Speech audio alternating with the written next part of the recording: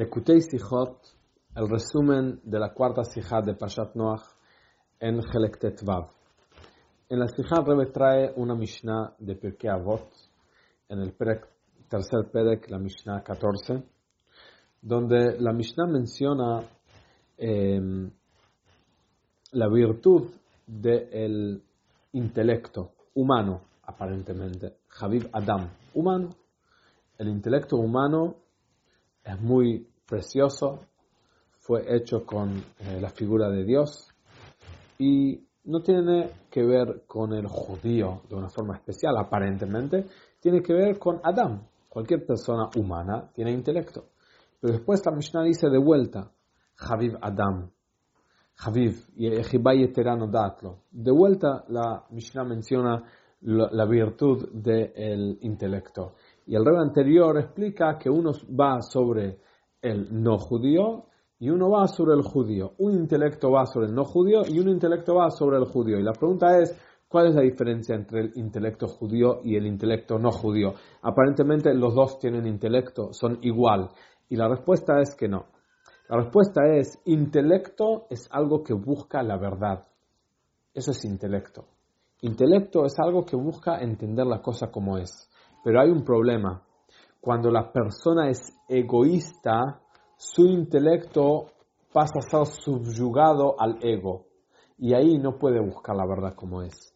Todo su intelecto va a ser en conveniencia, lo que le conviene a su egoísmo. Nunca va a poder entender la verdad como es. Y por eso el no judío no puede tener un intelecto verdadero. Porque al ser que el no judío, su naturaleza es egoísta, su naturaleza es mundana, por eso su intelecto no va a entender la verdad. Pero el judío que tiene un alma divina, él puede entender, su intelecto puede subir y entender la verdad.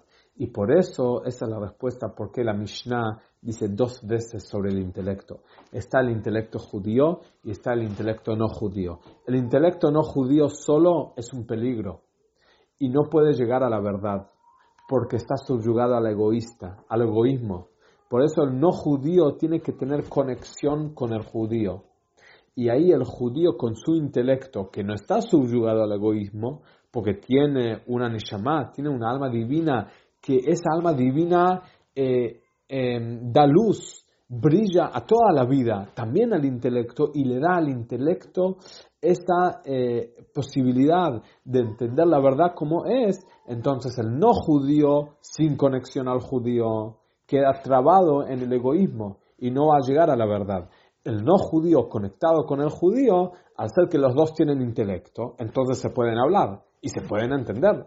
Pero el judío es como desata, le ayuda al no judío de no dejar llevarse su intelecto, llevarse por el egoísmo, sino entender la verdad. El judío es el que conecta al no judío con Dios. Y por eso el Rambam dice que cuando el judío tiene que influir en el no judío de creer en Dios, la influencia tiene que ser que el no judío haga sus leyes universales que todo el mundo tiene que cumplir, porque Dios dijo en la Torah. Aparentemente, ¿por qué el no judío tiene que hacer las leyes de él? Porque Dios dijo en la Torah. Que lo haga porque su intelecto lo pide. El intelecto dice no matar, el intelecto dice no robar. No, porque si el no judío va a hacer las cosas solo por su intelecto, es un problema. Es algo que tiene que ver con su egoísmo, no es parte de la verdad.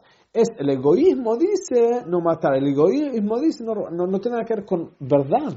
Para estar conectado con verdad hay que tener ese intelecto que no está subyugado al egoísmo, sino que está conectado con verdad, que eso es solo el judío que tiene una neshama, que tiene una parte divina que no es ego. Por eso el no judío, si quiere tener una conexión verdadera con Dios, es vía el intelecto judío, que el intelecto judío está junto con la alma judía que está conectada con Dios. Y eso es lo que sigue la Mishnah después y dice que el judío también tiene su cuerpo y su neshama. Kli Hemda es el cuerpo y después está la Neshama del judío. Y después está en el final de la Mishnah también habla sobre la parte oculta de la Torah y la parte revelada de la Torah. Habibin Israel shenitan lahem kli chemda, Jibá yetera nodat lahem shenitan lahem kli chemda, que en estas dos partes habla sobre el cuerpo y la neshama del judío y la Torah revelada y la Torah oculta que tenemos. Que en estos tres puntos vemos lo mismo. Está el no judío y está el judío. Está el cuerpo y está la neshama. Está la parte revelada de la Torah y está la parte oculta de la Torah. El no judío solo, con su propio sechel, está trabado con su egoísmo. Necesita al judío para subirlo a Dios. El cuerpo sin la alma no vive. Necesita la alma para revivirlo.